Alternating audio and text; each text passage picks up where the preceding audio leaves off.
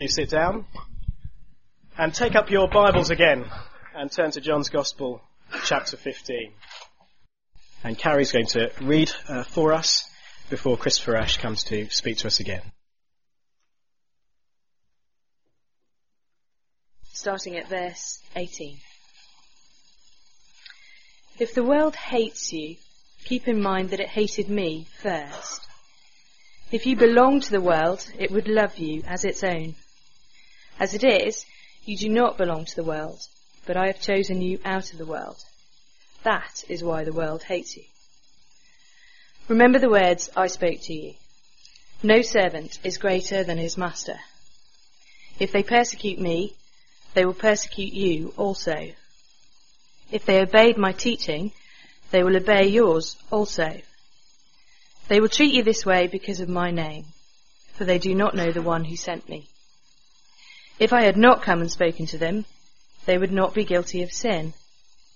Now, however, they have no excuse for their sin. He who hates me hates my Father as well. If I had not done among them what no one else did, they would not be guilty of sin. But now they have seen these miracles, and yet they have hated both me and my Father. But this is to fulfill what is written in their law. They hated me without reason. When the Counselor comes, whom I will send to you from the Father, the Spirit of truth, who goes out from the Father, he will testify about me. And you also must testify, for you have been with me from the beginning. All this I have told you so that you will not go astray. They will put you out of the synagogue. In fact, a time is coming when anyone who kills you will think he is offering a service to God. They will do such things because they have not known the Father or me. I have told you this, so that when the time comes, you will remember that I warned you. I did not tell you this at first, because I was with you. Thank you very much for that reading. Do keep that open. We're on page 9 of the booklet, where you'll find the headings and things. Question: what do you expect when you go to work on Monday morning? What do you expect when you go to a family wedding? What do you expect when you meet a group of friends for a drink? Do you expect to be hated? You ought to. According to Jesus, it's very important for us to expect to be hated, as a matter of course in normal life if we're Christians. If we don't expect to be hated, am I doing something wrong? I've got this strange thing, like a TV personality. It's all right, it's okay. I'm going to become a Jonathan Ross soon.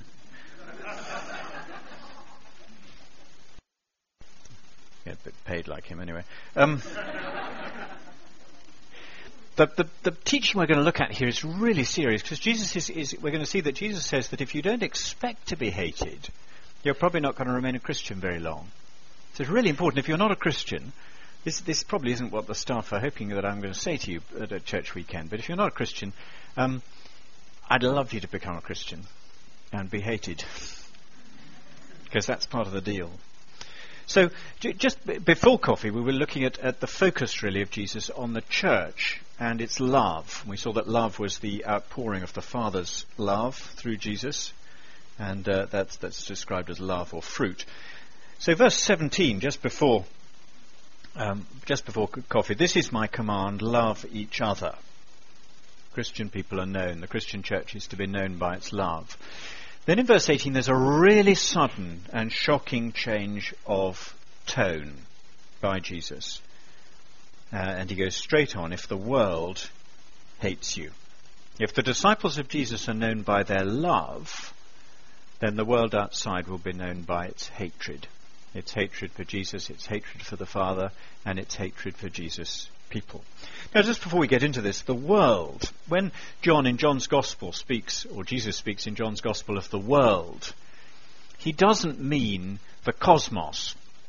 He doesn't mean the universe. He doesn't mean the earth. He doesn't mean what Attenborough's doing programs about life and so on, life on earth, that kind of thing.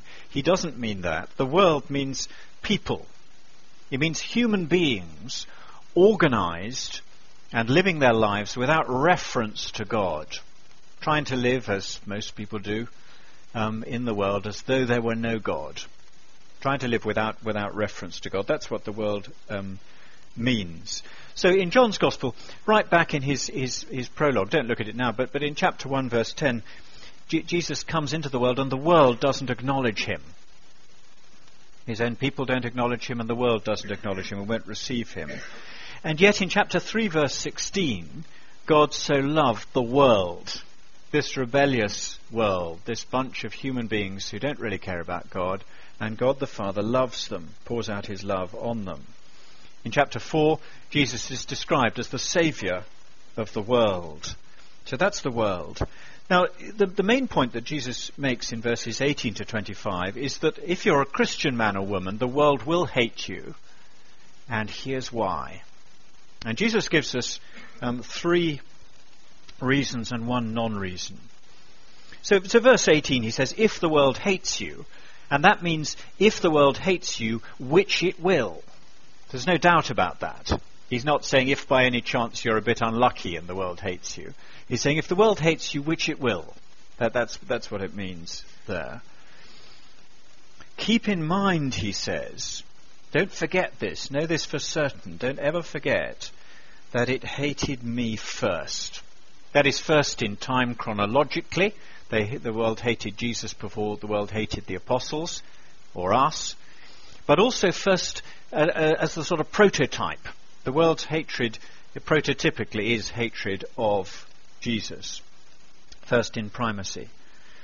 And Jesus gives these 3 reasons and 1 non-reason. Here's the first reason, verse 19. The world will hate you because the church no longer belongs to the world. So verse 19, if you belonged to the world, if that's where you belonged in terms of your value system and your aim in life, then the world would love you as its own.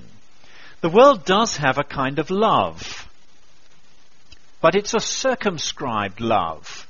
The love of the world is love for its own. It's like the Freemasons looking after your own, or it's like the love of the rich man in the parable in Luke 16 of the rich man and Lazarus, where the rich man in torment in the place of the dead, he cares about his brothers. I expect he was a good family man. He loved his family. That's the love of the world. It's love for your own, but not love beyond that.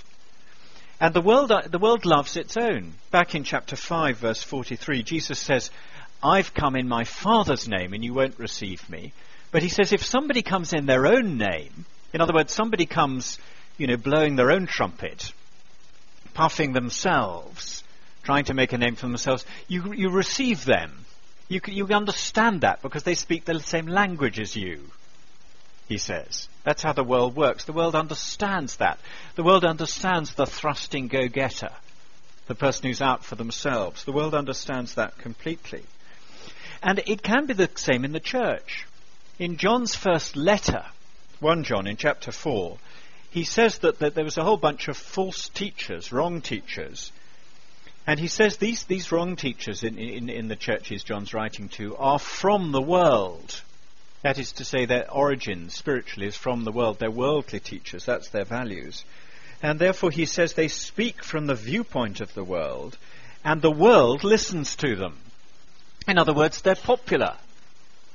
Which just warns us against the very shallow argument that we sometimes use, and I'm sure I've used, which says that Christian churches that are evangelical and preach the gospel are going to be the big ones.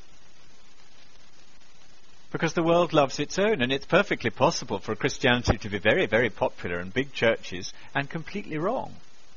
So let's not use that argument. It's a very, very dangerous argument. The world loves its own. And even if they're worldly churches, the world will love its own. When Paul writes to Timothy in Ephesus, it seems quite clear that most of the people in the theological colleges and theological faculties in Ephesus were liberal. They weren't really Christian, authentically Christian. That was the popular option. The unpopular option was to be faithful to Jesus and the apostles. Now the world hates the church, verse 19, because we used to belong to the world, but we don't any longer. And the world hates the church particularly because we are rebels to the cause of ungodliness. We are former rebels who've been won back to the king. And therefore we play the rest of them offside. Peter writes in his first letter, 1 Peter chapter 4, he says to Christian people, you've spent enough time in the past doing what pagans choose to do, living in debauchery, lust, drunkenness, orgies, carousing, detestable idolatry. They think it's strange that you don't plunge with them into the same flood of dissipation, and they heap abuse on you. A Christian is like a strike breaker. I'm old enough to remember the miners' strikes in the 1980s. It was a time of great tension, social tension. And the people who were hated most by the miners' union were not the government, and not the police, and not the management. The people who were hated most viciously were the strike breakers. They were the ones who were called scabs. I remember there was an incident where a taxi driver was driving two strike breakers down the M4 to go and work in one of the mines. And some of the striking miners dropped a concrete slab off a motorway bridge and killed them. They were the people who were most hated because they're breaking the strike. That's why Christian people will be hated, because we are breaking the strike. We're serving God and we're playing others offside. So we shouldn't be surprised when the world hates us. We should actually be a little bit alarmed when people speak well of us. Jesus said that in Luke chapter 6. Shouldn't be surprised if we're hated. We ought to be slightly surprised and perhaps a bit alarmed if we're not. So, for example, here are some examples how this might work out. If you're a Christian man or woman, then you no longer belong to the corporate culture that wants to maximize profits, no matter what the impact on the workforce or the environment. And some people will hate you for that. If you're a Christian, you no longer belong to the work culture that lives for the weekend or routinely cheats on expenses. Some people in the workplace will hate you for that. If you're a Christian man, we no longer belong to the lads culture that sees girls as bits of fluff to be played with. Some people will hate us for that. If you're a woman, you no longer belong to the culture that thinks that style and fashion is what it's all about, and that's the real value in life. Some people will despise you for that. We no longer belong to a world which regards unwanted pregnancies as disposable, or sick elderly relatives as a tiresome distraction. We no longer belong to a world which is characterized by grumbling. Some people will think it very strange that on a Monday morning we no longer grumble, and that grumbling is not the default conversation that we have. Or backbiting. I remember two friends of mine who were Christians. They were teaching in the same school, and they did a deal that when the conversation in the common room, the teacher's common room, staff room, got all negative and people were backbiting behind people's backs and doing them down, these two Christians would have a competition to see which of them could be the first to think of something positive to say about the person. Sometimes it was quite difficult, but it was good, wasn't it? But sometimes people will hate us for being like that, because we no longer belong to the world. That's the first reason. Second reason, verses 20 and 21, the world will hate you because we now represent Jesus, and Jesus represents the Father. So verse 20, remember the words I spoke to you, and Jesus is quoting verbatim from something he said to them in chapter 13. The servant is not greater, no servant is greater than his master. So he says, remember, you're servants of a new master. You serve on a new team. You've been transferred. It's the flip side of no longer belonging to the world, that we do now belong to Jesus. And Jesus says initially to his apostles, if they persecuted me, which most of them did, they will persecute you also. He does say the flip side, if they obeyed my teaching, which some of them did, they will obey yours also. They'll treat you this way because of my name. And Jesus' name is all that Jesus was and is and all he represents. It's the Father's name. That everything he says and does is what the Father says and does. He represents the Father. So Jesus says to his apostles, he says they will respond to you the way they responded to me, and the way they responded to me is the way they respond to God the Father. You are representatives as apostles of God the Father and God the Son. Now, it's not directly true of us immediately, because we're not apostles. But the closer we are to the teaching of the apostles, that is, the teaching of the Bible, the more closely we represent Jesus, and the more closely we represent the Father. And therefore, people's response to us will at least approximately be the same as their response to the Father and Jesus. Now, to some extent, this has been true all through the Bible story. So when Samuel in the Old Testament, you've got the reference there, 1 Samuel 8:7, when the people rejected him, God said to him, they haven't rejected you, they've rejected me, says God. It's the same in Ezekiel, the prophet, that the house of Israel isn't willing to listen to you because they're not willing to listen to me, says God in Ezekiel 3. And when Saul of Tarsus in Acts chapter 9 sees the risen Jesus, Jesus says to him, why are you persecuting me? Saul of Tarsus was persecuting Jesus' people, but his reaction to Jesus' people was his reaction to Jesus. So either we know the Father or we hate the Father. John is very, very clear about this. Fundamentally, every human being either belongs to Jesus or they belong to the world. Now, some of you will be thinking, well, this is all a bit extreme. Surely there are plenty of times when non-Christian people are actually very kind and nice to Christian people. Some of us will have non-Christian parents or siblings who are often very kind to us. They don't hate us, so you say, well, this doesn't ring true. But the point that Jesus is making is this, that if somebody is not really a believer, the time will come when their fundamental orientation, which is that I want to live in God's world without God, however nice and respectable I may be, I want to live in God's world without God, and the time will come when that fundamental lifestyle orientation is going to be shown in a dislike and hatred of Jesus and Jesus' people. The time will come when that happens, and when it happens, we shouldn't be surprised. In terms of World War II imagery, there's no such thing as a spiritual Switzerland. There's no place of neutrality. There's no place where we can be neutral. So there's the second reason. We now represent Jesus, and Jesus represents the Father. Now, over the page, here's the third reason.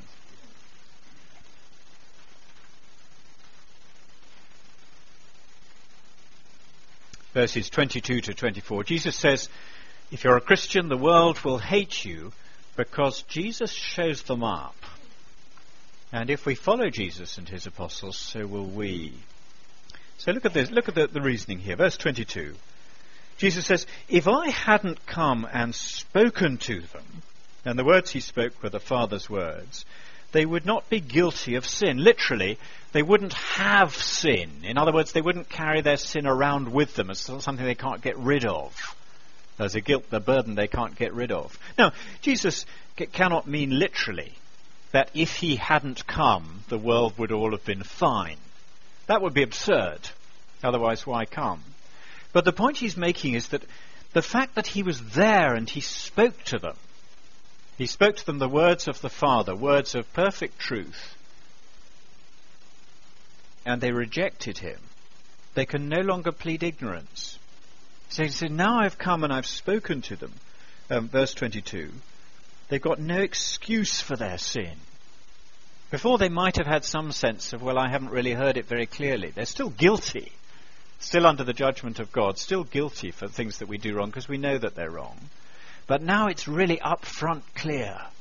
No excuse, because Jesus has been there walking amongst them. Verse 23, he who hates me hates my Father as well, because Jesus represents the Father. And then verse 24, if I hadn't done among them what no one else did, they wouldn't have sin. They wouldn't be guilty of sin. But now they've seen these miracles, and yet they've hated me and my Father. Jesus walked on earth and did what no one else had ever done. The most extraordinary things. Chapters 1 to 12 of John's Gospel, John gives us a little selection of them.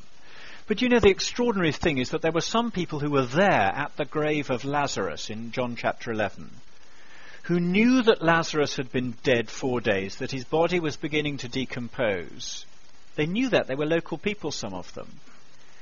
And they saw Jesus Christ stand outside the tomb of Lazarus, and they heard him say to a man who'd been dead 4 days, Lazarus, come out. And they saw this dead man walk out, and they hated Jesus. Because we read in chapter 11, some of them went straight off to the Pharisees to tell tales on them and say, well, you're going to have to do something about this man. He's obviously a troublemaker. That's extraordinary. But that's the human heart. So Jesus says that they hate me because I show them up. Now, to some extent, it's going to be true with us that the employee who does not fiddle their expenses will not be very popular with those who do. Any of you here ever been on a work trip somewhere? And other people are fiddling their expenses, and if you don't, it's going to show them up? Doesn't make us popular, does it? The person who's faithful, if they're married to their wife or husband, isn't going to be terribly welcome in a pub gathering of people who want it to be acceptable to sleep around or to commit adultery. The person who tells the truth and won't exaggerate or spin is going to show up others who speak differently. So there's the third reason. Now here's the fourth. The fourth is no reason at all. And in a way this is the climax. Verse 25. Verse 25. This is to fulfill this hatred for Jesus, and this hatred for the apostles, and now hatred for Christians, is to fulfill what is written in their law. Their law, that is an umbrella term for the whole of the Old Testament, as we call it. And then there's a quotation from one of the Psalms. We're not sure which because it comes up more than once. Maybe Psalm 35, maybe Psalm 69, it doesn't matter. They hated me without reason. They hated me without a cause. Plenty of times you and I are hated with good reason. Isn't that right? Plenty of times people treat me badly and I've got it coming to me. I've behaved badly. I deserve it. But when Jesus walked on earth, they hated him without any good reason at all. Completely and utterly without reason. Now this is really important. I don't know if you are a Christian, you've tried to talk with non-Christian people about sin. You've tried to explain in terms they can understand what it means. And my guess is that many of us have found that non-Christian people say, well, why do you be so negative about it? Why are you always so downbeat about it and negative? Surely human beings are basically good. You come across that? Human beings are basically good people.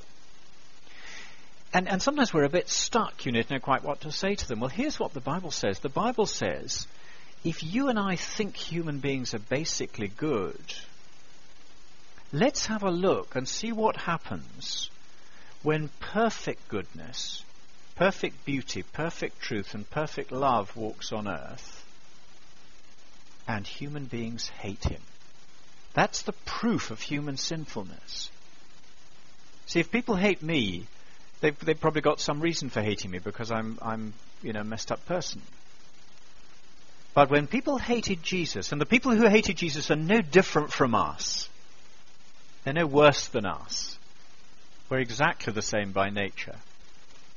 When people hated Jesus, they hated without a reason. Now, to some extent, that had been the experience of godly people all through the Old Testament period, which is why it's in the Psalms. King David and others, they hated me without reason. It was unfair hatred. But supremely, that's true with Jesus. And therefore, we must expect the world to hate us. It's really important, this. It's something that, if we have dealings with Muslim friends, they cannot understand. Because right in the kind of infrastructure, the basic foundation of Islam is that their founder expected to conquer and to come out on top. And in the foundational structure of Christian faith is that our founder expected to be hated without reason. So our default position, our wallpaper as it were, is that we expect to be hated without reason. And if you have a good day and, if somebody doesn't hate you without reason, we're meant to say, well, the oddest thing happened to me today and people didn't hate me. But when they do, we're to say, we're back to normal now. That's what we expect. We don't expect to be treated well. Now here's some good news. Verses 26 and 27. Jesus goes on to teach that the Spirit, the Holy Spirit, will witness, will bear testimony, and therefore we must witness too. 26. When the Counselor comes, the Helper, it's the Greek word from which we get the word paraclete, and it means something like a helping presence. And he's speaking about the Holy Spirit. He's spoken of him before in chapter 14, from verse 15 onwards. Second half of chapter 14 is about the ministry, the work of the Spirit of God, the Spirit of Jesus, the Counselor. When the Counselor comes, the Helper, whom I will send to you from the Father. After the cross, Jesus is going to ask the Father, and he'll pour the Spirit out on believers. The Spirit of truth, one who always bears truthful witness to Jesus, testifies truthfully about Jesus, who goes out from the Father. He, the Spirit is a person, not just an influence, he will testify about me. Now, testimony is a great theme in John's Gospel. Right back in chapter 1, John the Baptist bears testimony. That's John the Baptist's job, is to be a witness. He's not to point to himself, but to point to Jesus. And all down John's Gospel, people bear testimony. Chapter 4, some of the Samaritan woman bears testimony, says, I want to tell you about Jesus. And again, people say, I want to tell you about Jesus. And Jesus now says that the Spirit of God, the third person of the Trinity, his love, his delight, is to bear witness to Jesus. And so when we think about the Holy Spirit, one of the things to remember is that that's what he loves to do. The last thing the Holy Spirit wants is to see a sign outside a building saying Holy Spirit Church. Because the Holy Spirit will say, no, don't do that. I want you to put Jesus Church, Christian Church, because he's bearing witness to Jesus. That's his delight, that's his work in the world. We'll see this tomorrow morning particularly. The Spirit is, as it were, Jesus' legal counsel or advocate. He conducts Jesus' lawsuit before the world, and he speaks to the world on behalf of Jesus. The world is hostile to Jesus, but the Spirit speaks to the world on behalf of Jesus. But you know, the really interesting question is, how does the Spirit do this? How does he do this testimony? Look on to verse 27. Jesus goes on, and you also, speaking immediately to the 11 apostles, you also must testify, for you have been with me from the beginning. Now that can't be true of us. That's true of the apostles. They were with him from the beginning, from the days of John the Baptist, the very beginning of Jesus' ministry, all the way through. And in a few days' time they're going to be witnesses of his resurrection. You've been with me from the beginning. You're the eyewitnesses. And so you must bear witness. Now what's the relationship between the witness of the Spirit in verse 26 and the witness of the apostles in verse 27? We're not told, because they're just placed side by side. But there's just the suggestion that the normal vehicle for the Spirit's testimony to Jesus, the normal way in which the Spirit speaks to the world about Jesus, is through the courageous testimony of Christian people under pressure. I don't think we can be absolutely dogmatic and say that the Spirit never testifies to Jesus in any other way. There are wonderful stories, aren't there, of Muslims, particularly for some reason, having dreams through which it seems that the Holy Spirit speaks to them of Jesus, leads to their conversion. Is that marvellous? Why shouldn't he? You know, it would be absurd to say God can't do that. But it does seem that the normal vehicle for the ministry of the Spirit, witnessing to Jesus, the normal vehicle is the courageous testimony, to start with, of the apostles, who have been with him from the beginning, and now of Christian people who give the apostles' testimony. So our testimony is to say, we believe that the apostles' testimony is right. Their testimony was eyewitness testimony. They were with him from the beginning. We saw, we heard, we looked upon, we touched. You know, we were there. We can't say that. But we can say we believe that they were right, that they were trustworthy men. And so as we give their testimony, we find that we're the vehicle of the Holy Spirit giving his testimony through us. His testimony is primary. It's not that we give testimony and with a bit of luck and a following wind the Holy Spirit gives his through us. It's that he gives his testimony and he uses us to do it. He's God. It's not that I'm superior or you or I are superior to the Spirit. His testimony is primary. Now, the implication of this is that the ministry of the Spirit is not given in the holy huddle or the ghetto. If you and I want to know the work of the Spirit in and through our lives, we need to be seeking to be out there giving testimony to Jesus. And it's as we give testimony to Jesus under pressure, it's that time, perhaps even this coming Monday, when the conversation at work goes, what were you doing at the weekend? Oh, I was just away with some friends. What were you doing at the weekend? Actually, our church had a weekend. We were learning about Jesus, encouraging one another about Jesus. Oh. And you may find it's very English and they just changed the subject. Or you may find they engage. I mean, you might have a really lucky day and they'll be interested. Or you may find there's a hostility there. Just a sense of hostility there, in which case that's entirely normal. But that's when we know the work of the Holy Spirit in our lives. Now, Jesus finishes off in verses 1 to 4 by saying, you must expect to be hated. This is my last point. You must expect to be hated. If you don't expect that, you're going to be disillusioned with Jesus. Verse 1. All this I have told you, says Jesus, so that you will not go astray. Go astray is actually slightly soft. It's not, our translators haven't really helped us there. Go astray means fall away. So I've told you this so that you won't fall away, so that you won't turn your back on Christ. Stop being a Christian. So Jesus says, I've told you all this stuff about the world hating you and expecting that, and about the witness and ministry of the Spirit. I've told you this because if you don't get hold of this, you 11 apostles, but it's the same for us, then you're going to fall away and you're going to give up. And you're going to say that Christianity didn't do what it said on the tin. Not on the tin that I was given anyway. It's very important that the tin we give people says this on the outside. Come and be a Christian and be hated. Perhaps we can call that our Passion for Life meetings. Do you want to be really hated? Become a Christian. That's what Jesus says. I mean, there's lots of good news with it, but it's part of it, isn't it? So verse 2, he says, they will put you out of the synagogue. And that expression, out of the synagogue, in their day meant exclusion from respectable society. No longer belonging, being put outside. In our case, it's more sort of metaphorical.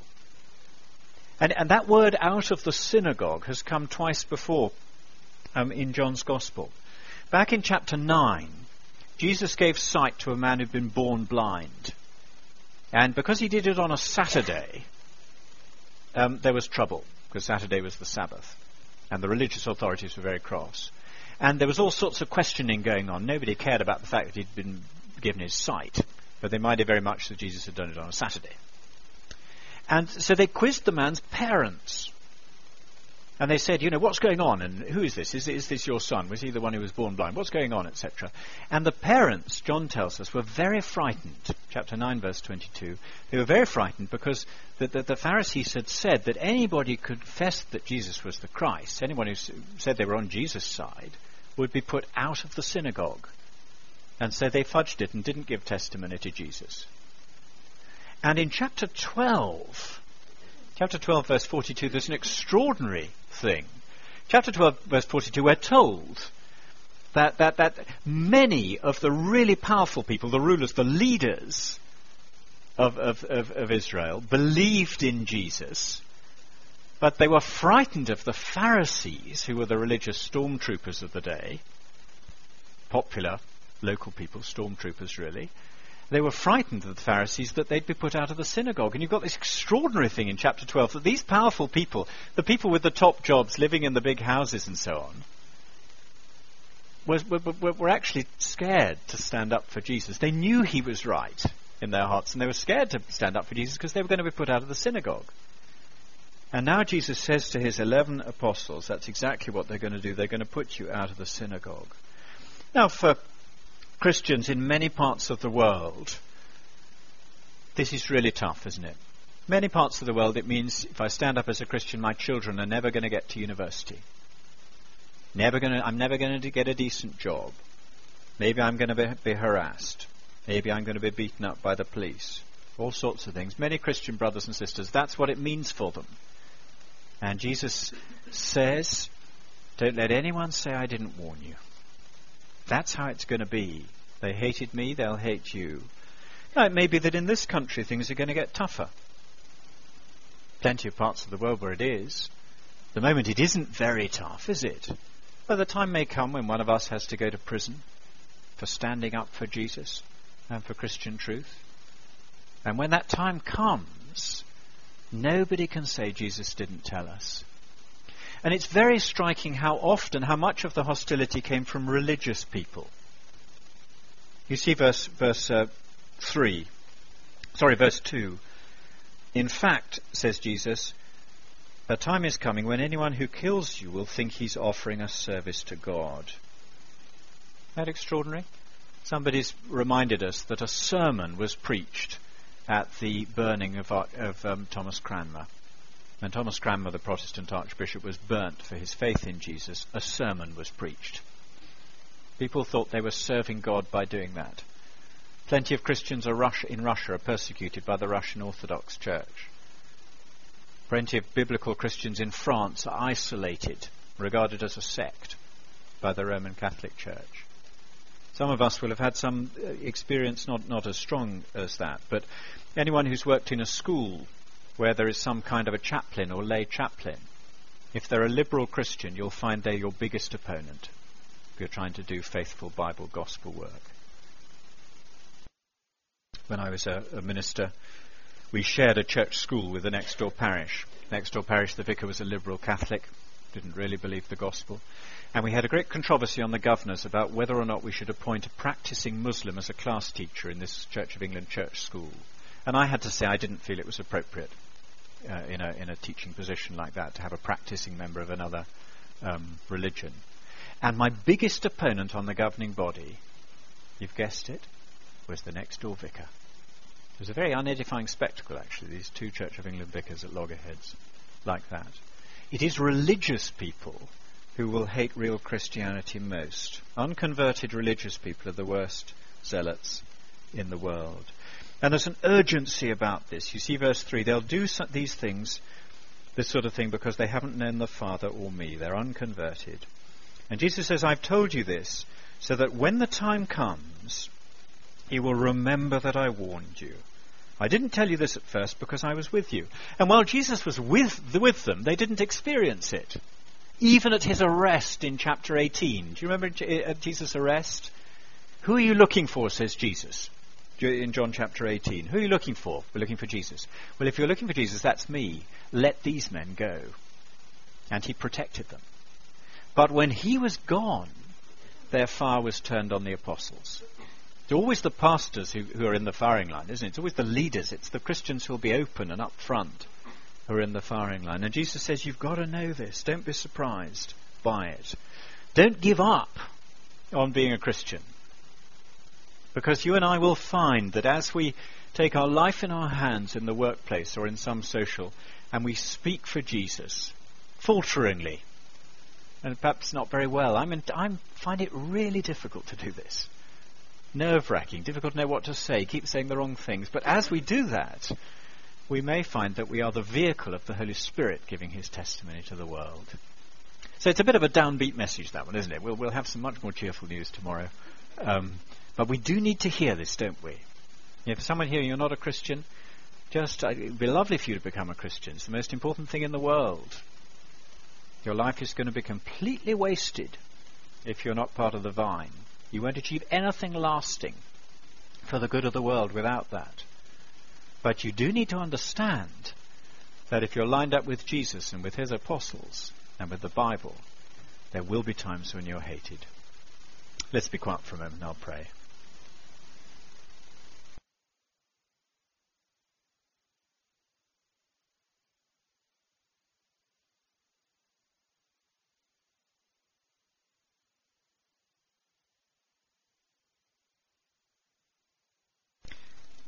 When the Counselor comes, the Spirit of truth, he will testify about me.